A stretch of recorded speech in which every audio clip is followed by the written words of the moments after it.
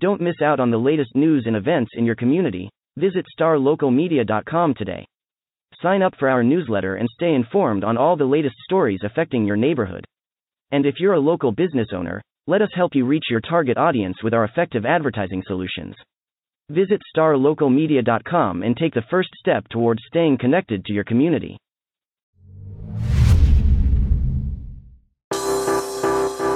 Today's episode of the Star Local Media High School Sports Podcast is brought to you by Baylor Scott & White Sports Performance Center, athletes made here. The Sports Performance Center was developed with one goal in mind: to maximize human performance through movement and recovery. Their team of expert performance sports coaches and trainers will guide you to achieve your performance goals. That's the Baylor Scott & White Sports Performance Center, located at the Star in Frisco. This episode is also brought to you by Allen Dental Studio. Located off Bethany Drive in Allen, their office was designed with you, the patient, in mind, which means an excellent and enjoyable experience. From cosmetics to implants, you deserve a perfect smile, and Allen Dental Studio can make that happen. Also, don't want to leave out another longtime friend of the podcast, Texen Senior Residential Care Homes. With locations in Carrollton and Dallas, Texen Senior Residential Care Homes offers an affordable, high-quality alternative to senior living. Call now at 469-400-7650. That's Texen, spelled T-E-X-S-E-N, Texen Senior Residential Care Homes.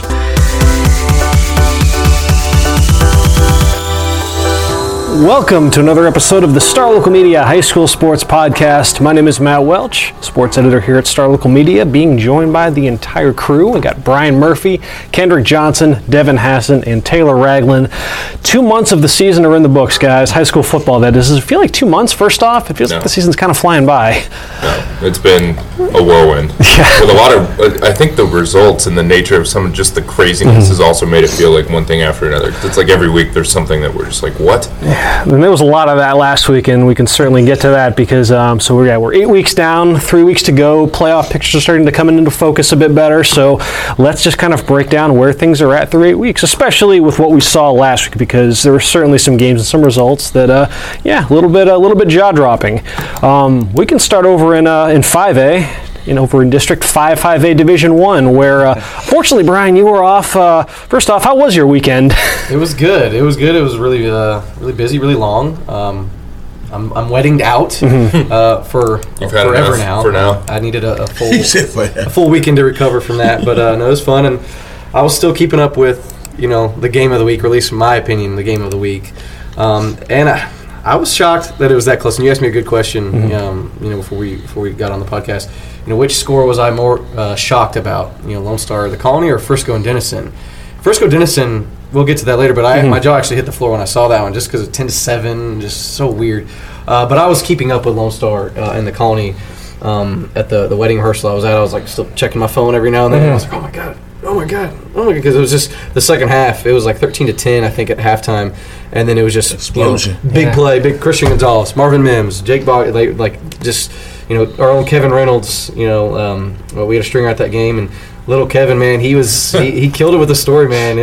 He said it best, something about two heavyweights just going at it, and I mean, just given how the Colony had kind of fumbled the ball against teams like Centennial and other subpar teams so far this year.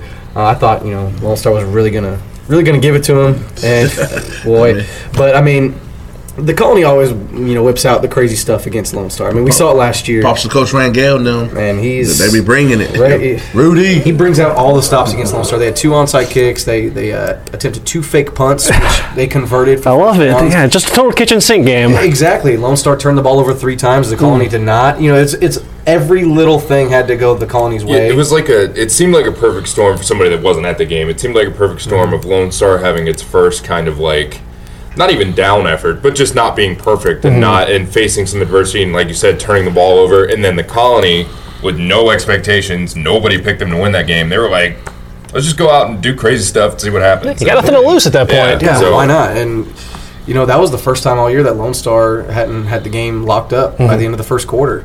And so I think they were like, what is this? What's happening? It was also the kind of game that is probably good for both programs. Because if you're Lone Star, you've now experienced somebody actually testing you and having to win a game that you did not bring your best effort. I mean, that was not the Lone Star team that beat Highland Park.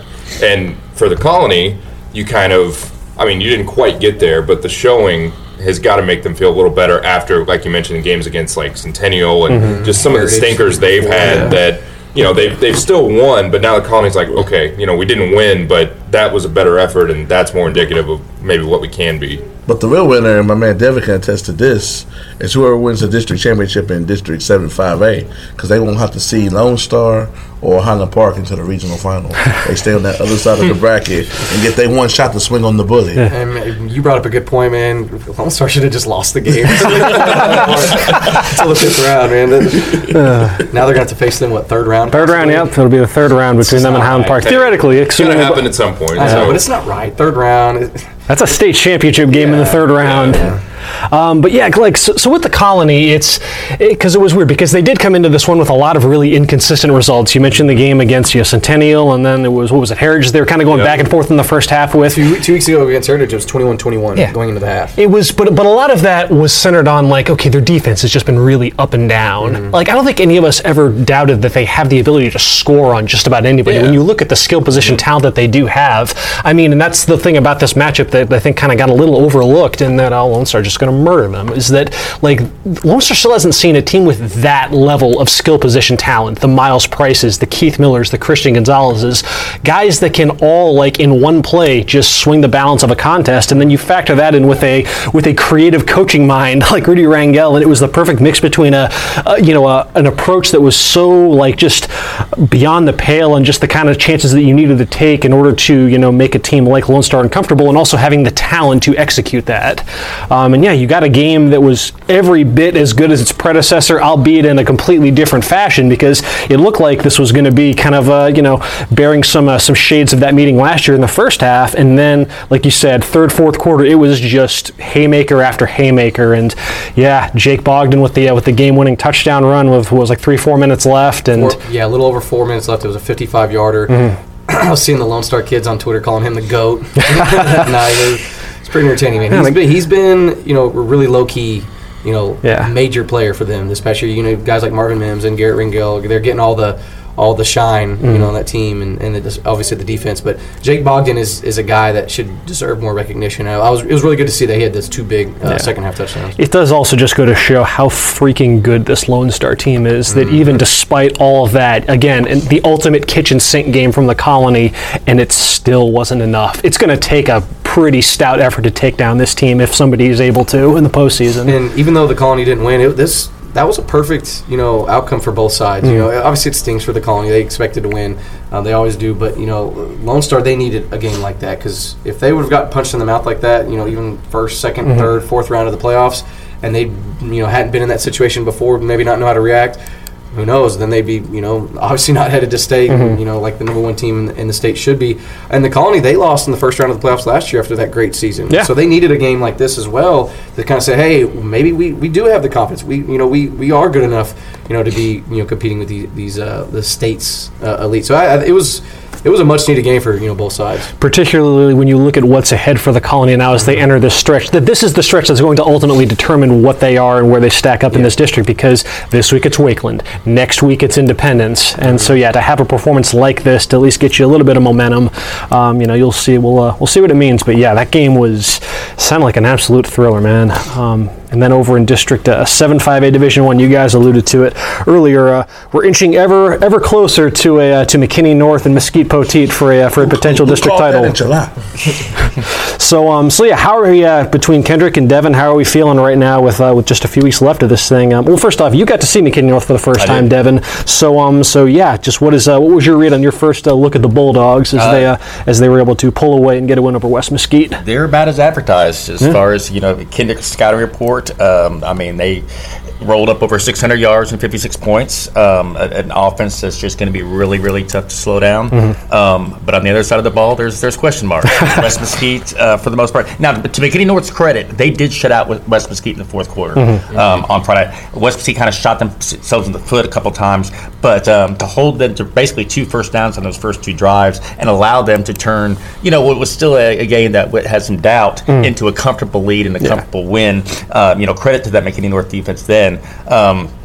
But again, for the first 3 quarters, in the 3rd quarter in particular, they combined for 42 points. It was just trading touchdowns up and down the field. And I think that's what you're going to see a lot from McKinney North going down the stretch. Maybe not. I think they'll beat John Tyler this week. That's obviously another huge game because there's 3 undefeated teams at this point. Yeah. McKinney North at 4-0, John Tyler and Poteet both at 3-0.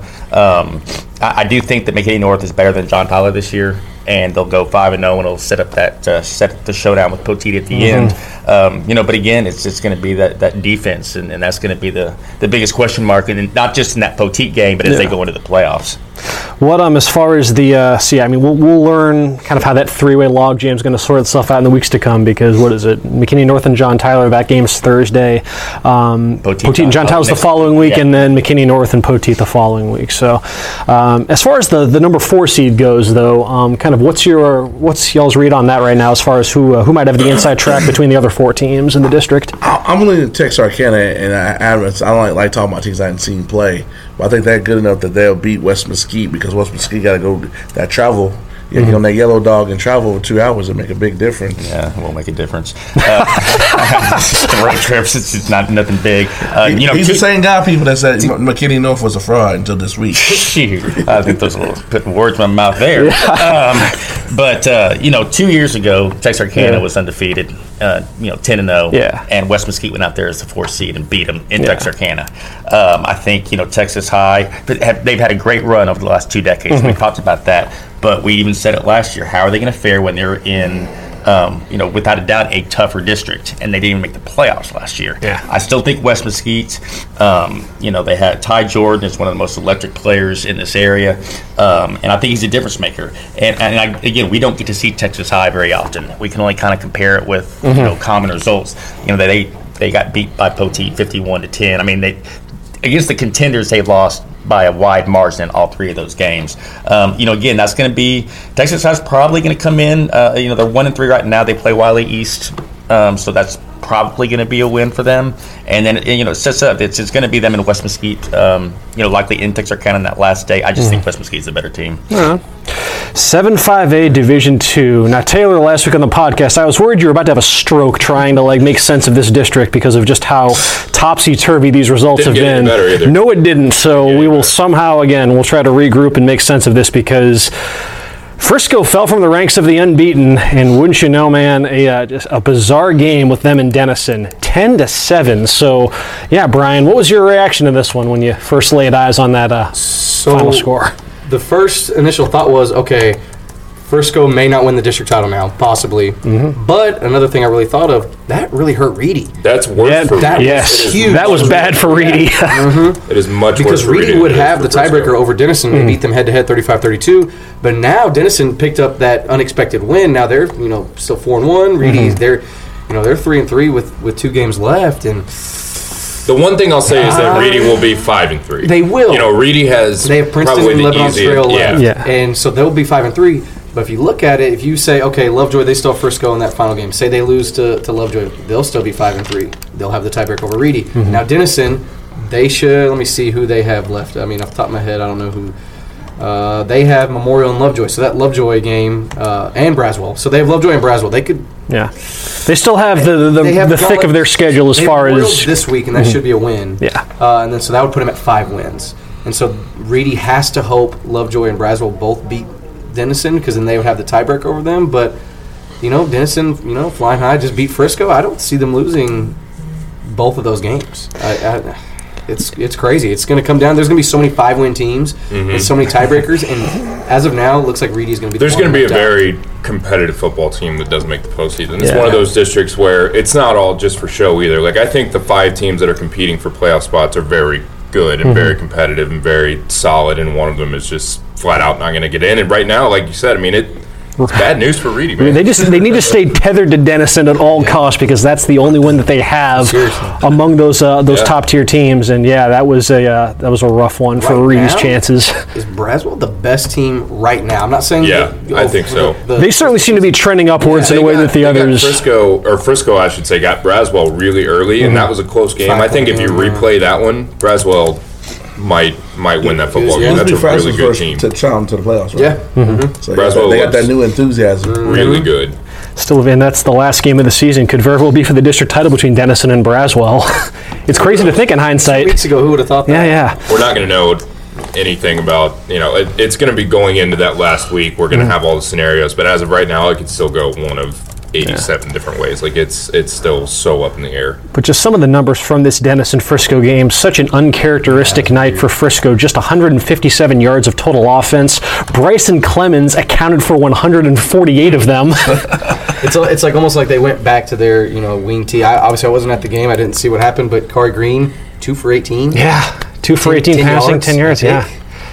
They committed 16 penalties for 100 yards. Just everything that had been, that had paved that unbeaten road for Frisco just completely went out the window. And fair play to Denison on that one, because even though Denison, they didn't have a spectacular game running the ball in their own right. They didn't have a running back that cleared 70 yards, but it was. According to these stats, 3 different rushers accounted for at least 18 carries, and none of them had over 3.1. But it was just an exercise in clock control, because you look at the snap count. They run 78 players on offense versus Frisco only running 51. And Denison's kind of been that way all year with you would think Jadarian Price gets 30 carries a game, but it's really not that way. They haven't been that way all year. They spread it around Asa Osborne, and then they have a couple other guys even that, it's kind of been their MO all year to go almost series by series with different guys. So it's not super shocking, but it is shocking that they had as little success as they had after some of the efforts they put up. Yeah, I think it was just kind of a game plan of just keeping that Frisco offense off the field, because you look at Caleb Heavener, the quarterback, 22 carries. You mentioned Osborne, he had 22 carries as well, and Jadarian Price had 18. Yep. I mean, that's wild. And Bryson Clemens had 20 carries, and that was, it was just the kind of laying a bit of a blueprint now. It's curious to see if teams have the personnel to kind of replicate that going forward, but... It's weird not seeing Chase Lowry in the box score, too. Yeah. That was odd. That result definitely rocked the foundation of District 7-5A Division 2. We have some action over in 6A as well that we can get to in just a moment, including we'll be talking with plenty of Plano Senior, Plano ISD District 9-6A as a whole coming up. And that relates to our student athlete spotlight. I had a chance to swing by Plano Senior High to talk with their stud running back, Tylen Hines, fresh off a huge performance in the Wildcats' big rivalry win over Plano East. And we will see what Tylen had to say after a word from this sponsor. Today's podcast is brought to you by Star Local Media. 14 newspapers and websites with a print distribution of 270,000 homes and monthly page views of 600,000 online. Star Local Media, your community voice for news. And now, let's get back to the podcast.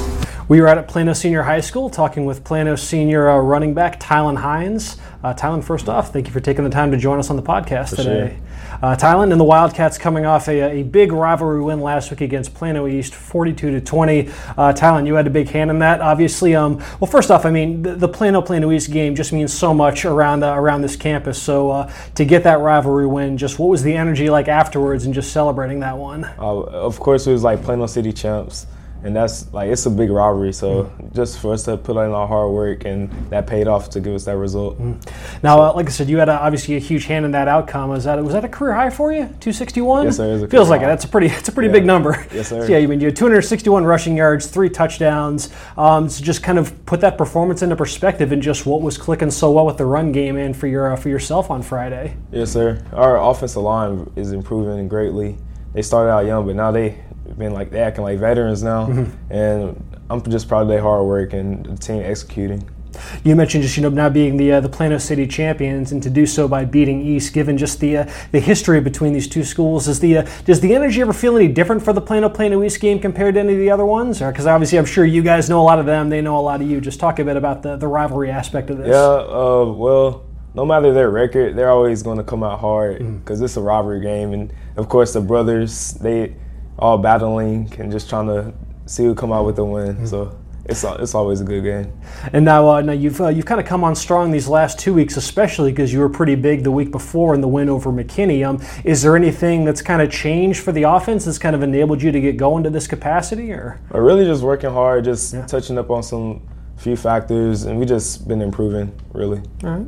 And the offense in general just has been in a nice way for quite some time now. You can throw the ball, you can run the ball. Yes, so just talk a bit about kind of working with this offense this season, and just what has kind of enabled y'all to kind of take that next step in just your overall productivity. Well, yeah, of course, we got a good passing game, And running game, we have a lot of targets on the team, like Christian Sabatini, Nolan Williams, Jaden Chambers. We have a great quarterback, Oliver Towns. Our line is progressing, like everything is just clicking well. Now, this is your second year running as a running back here at Plano. Last year you were with kind of a three-headed running back trio between you, Kyron Cumbie, and Cody Christ. Kyron has since gone on to graduate, but you can kind of see a little bit of a comparison between you and Kyron with just your ability to kind of take any carry and seemingly take it to the distance. Just talk about kind of getting to play with Kyron last year and just kind of the influence that he had on you. Oh yeah, Kyron took me under his wing. He was a real great player. He taught me a lot of things, and I appreciate him for that. He's doing well in the college level right now. I appreciate everything. Now, you guys are obviously both very fast. I know he's got a couple years on you, but could you ever beat Kyron in a race last year? Or? No, sir. He was pretty fast. He's world-class speed. That obviously, and not just Kyron, but there's a lot of storied running backs that have come through this program. Not just guys like Kyron, but like even just over the last decade, guys like Brandon Stevens, Rex Burkhead. I mean, the running back position, it means something here at Plano Senior High School. So just what does it mean to you to try to help kind of carry on that tradition and that legacy of Plano running backs? I mean, I feel like I have big shoes to fill, and like Plano's always had great running backs. So I mean, I feel greatly happy to just be rewarded to start at running back right now. So, I mean, I'm honored. Now, you guys are coming up with a pretty big stretch, over these next few weeks. You get Jesuit, this Friday, then Boyd, then Prosper, as you guys look to try to lock down a playoff berth. I believe a win Friday would do that, could potentially lock down a playoff spot. So just in order to, bring that goal to fruition, just kind of talk about what needs to, continue working well for the Wildcats in the weeks to come. I believe we just need to keep doing what we're doing right now, just improving every week, day by day. We'll just work hard, and we'll get that spot in the playoffs. Awesome. Well, guess what, Tylen? That is all I had for you, man. Hey, I appreciate you taking the time to chat. Once again, this is Tylen Hines, running back here at Plano Senior High School. They look to keep rolling Friday at Jesuit. Should be a fun one. Yes, sir. Big thanks to Tylen Hines for taking the time to chat for our Student Athlete Spotlight, and let's keep on sizing up where things are at with our respective high school football districts. Over at 6A, and we just finished talking with the stud running back for Plano Senior, so let's stick with that and talk about District 9 6A, which feels like we're starting to get a little bit of clarity on the playoff picture. We might have an idea of who our four teams are. At least the teams, maybe not. The order, the order is still way up for the end of the year because we have three teams that are tied for second place at 3-1 with Prosper, Plano Senior, and Jesuit. And wouldn't you know, two of those teams play this week, Plano and Jesuit. Taylor, you got to see the rivalry game, the latest installment of the Plano East rivalry. And, we were talking about just this, all the progress that Plano's made through the air. And lo and behold, they can still run the ball pretty well, too. And you got to see that with Tylen Hines. Yeah, and it kind of went back to an offense where they didn't really have to stretch the field too much. And I think a lot of that had to do, they were up 14-0 on two 55-yard runs from Hines within, their first two drives. So, they got up 14-0, and Oliver Towns, they asked him to be efficient, make the passes he had to make, take what was there, and he did. I think that's even just the difference for Plano. Like, they have a quarterback that's very capable of, if they have to stretch the field, he and Chambers and Smith and those guys can do it. But if not, he also has that game where, it's 3rd and 8, and he finds his little 12-yard, up the seam and does the little things in the passing game that they didn't used to have. But it certainly helps when you get 260 from Tylen Hines. Yeah. I mean, that dude is really electric. His best game of the season by far. He could have done this against other teams, I'm sure. He just happened to finally kind of break out. Kayvon Hamilton wasn't there for East. That's a big part of that East defense is kind of in shambles. They're walking wounded right now. Yeah. But to talk about Hines, I saw him last week against McKinney. He reminds me of another previous running back, Kyron Cumbie. Except he's bigger. It's like I said that a bunch last year. This man 20 carries a game. He's putting up 200 yards. Yeah, so he's that talented. And the quarterback Towns, very impressive with him. Very efficient. You said the third downs last week. I know you went in the McKinney game. They completed a 15, 2 12s, a 6, and a 5 in that first half to get that 42-14 lead. And what you said is exactly what he did last week. Yeah, it was like he had to do it. It was like that against Plano East too, because they didn't punt until like their 5th or 6th possession, I think. I don't remember exactly what it was, but they scored on a 4th, like way down inside East territory. They made plenty of third down conversions, especially like right at the beginning of the game. And just overall, I think it was a big game from Plano, just because they kind of have a reputation, I think, lately of just being up and down and kind of not, especially in the rivalry games and the ones that are kind of crazy. I think it was big for Plano to come out and just put that game away. East hung around. They were only down 8 at halftime. Then Plano comes out in the second half, gets the ball first, scores, gets a stop, and then scores again. And it's like, okay, no, we're going to put this one away. It was like 35-13. So that offense is legit, man. I mean, the defense, East didn't have Dylan Hayden at quarterback. Ryan Faust started again. Trey Jones Scott went wild. Trey had a big game. Yeah. He had a great game in his own right, but that offense is just not doing a whole lot to test defenses right now. I mean, Trey's going to have his nights where he just goes off because he's just athletic enough to have that kind of night. I mean, he had like 60, 70, something like that total yards of offense. He's just that good that he's going to get some people. But the Plano offense, I think, is what really impressed me. Like I said, they have a legitimate quarterback that can run that offense. Hines is so explosive. They didn't really use Cody Chris. They didn't really even have to. They put him in a couple times in the red zone, out of that Wildcat like they like to do. They didn't really have to even go to him. Was he being used a bit more in defense? Yeah. He played a lot of defense and obviously, very good. But at the same time, it's nice to have a night where you don't have to, even empty the tank. It was just a good, solid, efficient offensive performance, and it was good enough. That was Plano's third win in a row, and they're right in the thick of the playoff mix. Now they do have a pretty challenging close to the season with a game, Friday against Jesuit, and then 2 weeks after that they face Prosper. And then, so if there are two teams that could potentially kind of sneak up and maybe threaten for that last playoff spot, they've both surrendered the head-to-head to Plano, so they'll have to find a way to leapfrog the Wildcats. But this Friday's game between Plano East and McKinney feels like a playoff eliminator. Yeah. Whoever lose, see next year. Yeah. It's hard to say who. After seeing both of them play, I'm leaning towards McKinney, but it's basically the coach talking. I don't like doing the cliche. Whoever makes the least turnovers, whoever turns over the ball the least will win this game. That is the one thing I'll say about East. It's weird when you get spanked in a rivalry game like that by that many points, but at the same time, it was certainly cleaner for East. They were without a lot of pieces, especially on defense. Dylan Hayden, as I mentioned, played some receiver but didn't play quarterback, and he's clearly been the best option under center for them. So who knows if he'll even line up back there. The shoulder's still bothering him. But at the same time, you go from a game against Allen, and granted it's Allen, but where you have 3 turnovers in the first quarter and you're done before you even can look up and blink. But against Plano, they just flat out got beat because Plano's the better football team. But the effort, the special teams effort, which has plagued them a ton, was better. The turnovers were better. I still don't think they have enough to beat McKinney, especially if Hayden's not healthy, which who knows what's going on with that. I think that McKinney's just a little bit more consistent. But, yeah, I mean, at this point for East, I think it's just kind of about putting some stuff together, playing cleaner, and building some good momentum for next season if you don't, somehow sneak in the postseason. Not getting beat by Plano West next week. Not getting beat by Plano West, which is a legitimate Nobody wants to be that think. team. Yeah.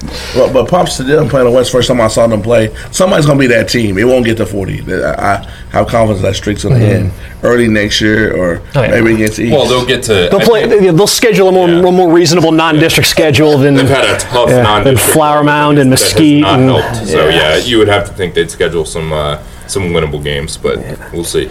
The other notable takeaway from 9-6A on Friday was there was a battle between the last 2 remaining unbeaten teams in the district, Allen and Jesuit, and question, guys, who's the only remaining undefeated team in District 9-6A? Yeah. Allen wasn't playing any games. No, let's put it that they way. weren't. Some things just never They went change. a little deeper in the playbook, it seemed like, and kind of reminded everybody. It was the first time since the opener against Cedar Hill when it felt like Allen kind of unchained its offense.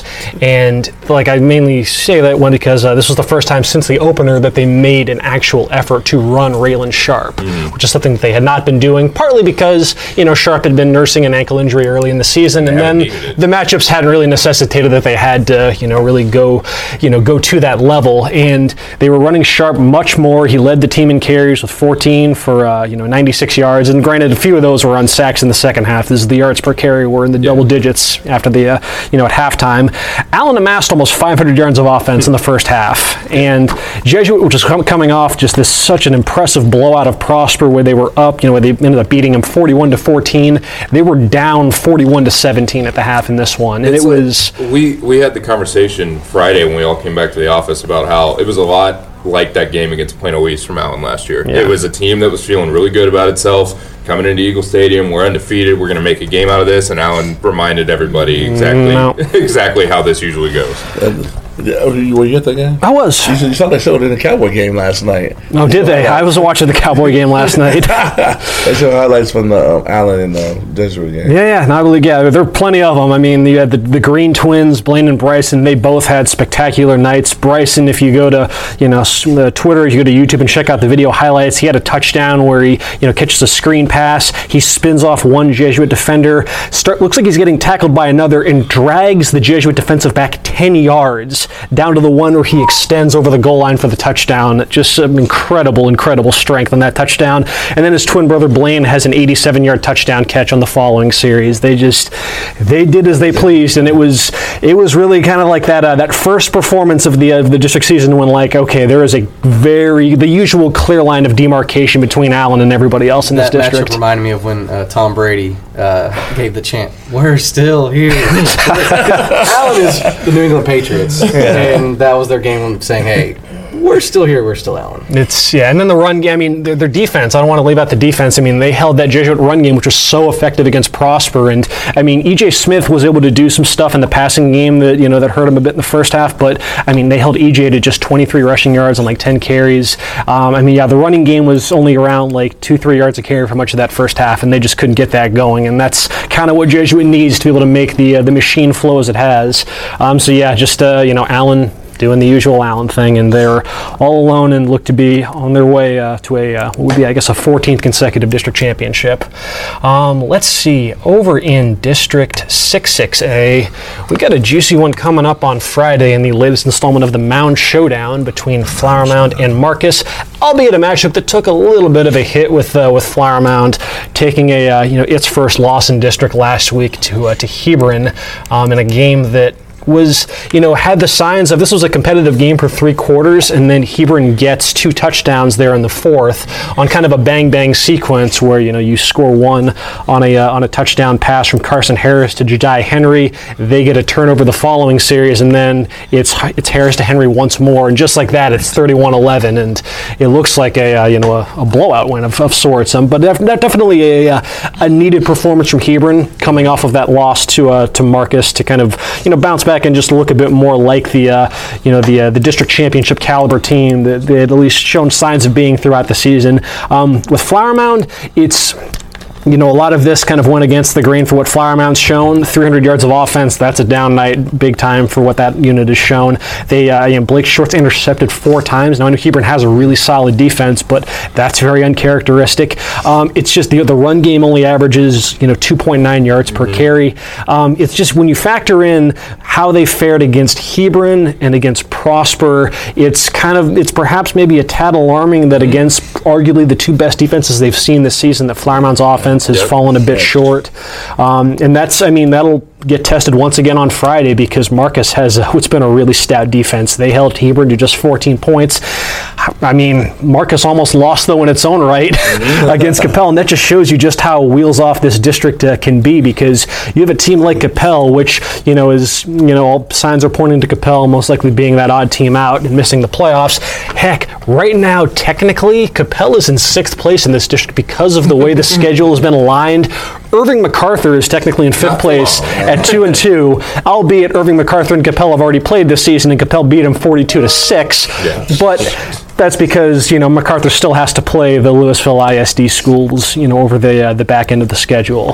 Capel, then Capel, though, gave Marcus all he could handle. This one went into overtime, and it was it was Tyler Gainey who put that game away with a touchdown, and then it was Jaden Robinson, a receiver who was playing some defensive back. He got a pass deflection there to preserve the victory in overtime, and Marcus escapes with a 15-7 victory. They're going back to the playoffs. That's got to be a great feeling after being the odd team out, and they're the only undefeated team left in this district. So just like that, this Mound Showdown is so huge because if Flower Mound wins, then Hebron, Marcus, and Flower Mound. Granted, Marcus has the win over Hebron, but it would just be all a jumbled mess with everybody having one loss and beating each other. If Marcus wins, they go to 5-0 in district. Yeah, to stay undefeated. They would have beaten both Flower Mound and Hebron. I mean, that makes them the instant title favorite. we're in a scenario where if Flower Mound were to take down Marcus, we could conceivably have a 4-way tie for first place this time next week, because Hebron is going to take care of Nimitz. Louisville is going to take care of MacArthur. So yeah, that would be an absolute ice cream headache tiebreaker. Why you got to hate on urban schools? I mean, I'm just going off of what the results have shown, Devin. It is what it is. I wish they were in a different district too. So yeah, it is. We're shaping up for a pretty fun little home stretch for District 6A. I guess the same could be said for District 10-6A as well, Devin, as we try to make sense of same level of team, but definitely a district that's not lacking in games that are like competitive, going down to the wire. And I mean, yeah, dude, Rowlett is just. Yeah, there's been 16 games, and 4 of them have been decided by 1 point, and 3 of those involve Rowlett. I wonder what finally came out on the wrong side of that last week. There's no way to know this, but I wonder what the record is for the most 1-point games for a team in a single season, because that's pretty incredible that Rowlett's doing this. 3's got to be close. In this day and age, you go back to old school football. You had a lot of 7-6 games because it was defensive. But today with the spread, and I mean, and that's the thing about Rowlett. Last week was 14-13. And the opener against Naaman was 7-6. You see some of these 48-47 games, but it's not just that they're involved in 1-point games; they're low-scoring 1-point games. It's a little bit tougher on the eyes. And I think that if you look at any of the top 6 teams in this district, are capable of beating each other. I mean, you have a 4-way tie right now with 3-1 with Rowlett, Saxe, Lakeview, and Wiley. But then you look at North Garland at 1-3. Well, North Garland lost by 1 point against Rowlett. They lost by 3 against Saxe on Friday. They beat Lakeview in the district opener. So they're certainly capable of still factoring into this race. But yeah, it's one of those that it's going to go down to the last week, and it's going to be fun, playing point differentials and et cetera, et cetera. Obviously a huge game this week. Saxe and Lakeview. I think these two, I give them a slight edge over Rowlett and Wiley when we're talking district title contenders. I think Lakeview probably has the best player in the district in Kamar Wheaton, their outstanding running back, who needed only 8 carries last week to get to 200 yards, 8 for 200, 3 touchdowns. So, and that was against a solid Wiley. I mean, I'm sorry, losing my train of thought here. A good Garland team that was loaded up to stop him, but it doesn't matter. I mean, he's just one of those guys. There's a reason that he's rated as the #1 running back in the country for the class of 2021, because he's got the size, he's got the speed. When they lost to North Garland earlier, he was banged up at the first part of the district, and I think with him healthy and other guys like Garnett Burke and some of the playmakers they have, I think that kind of puts them at a little bit different level. Saxe doesn't quite have the number of playmakers they've had in years past. They're still going to factor into the equation. I do think the winner of Thursday's game goes on and wins district, but as the first month is showing us, with all these close games, tight games, nothing would surprise me coming down the stretch with this group. We could big deal for Lakeview. They haven't won district since '94. Being an alum, so before I was even in school there, it's been decades. It's been a while. Over in District 11-6A, we can close out with a look there. Oh boy, how big a sigh of relief do you think Jeff Fleener and his staff were breathing after Friday over at Mesquite? And we talked about it last week. It's almost a de facto playoff game for Mesquite.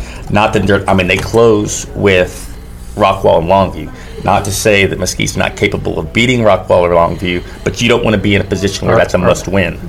Wait, what'd I say? So are they capable of beating Rockwall? I was going to say, if you don't want to say it, I'll probably go ahead and say no, capable of beating they're not going to beat either of those two teams. You know what? They hung with Rockwall for 3 quarters last year. Longview, not so much.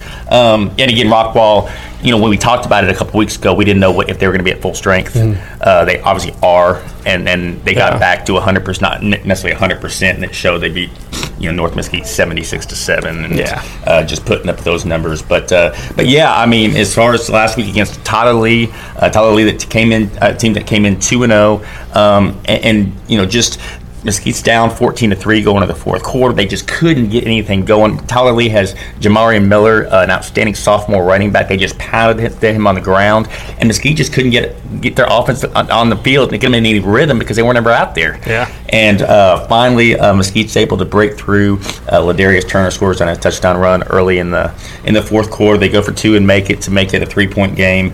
And even then, though, Tyler Lee just kept playing keep away, and the defense finally got caught, made the stand to get him the ball back. They had a huge play. Dylan Hiller McGill finds KB Frazier for a 41-yard gain with less than 20 seconds left.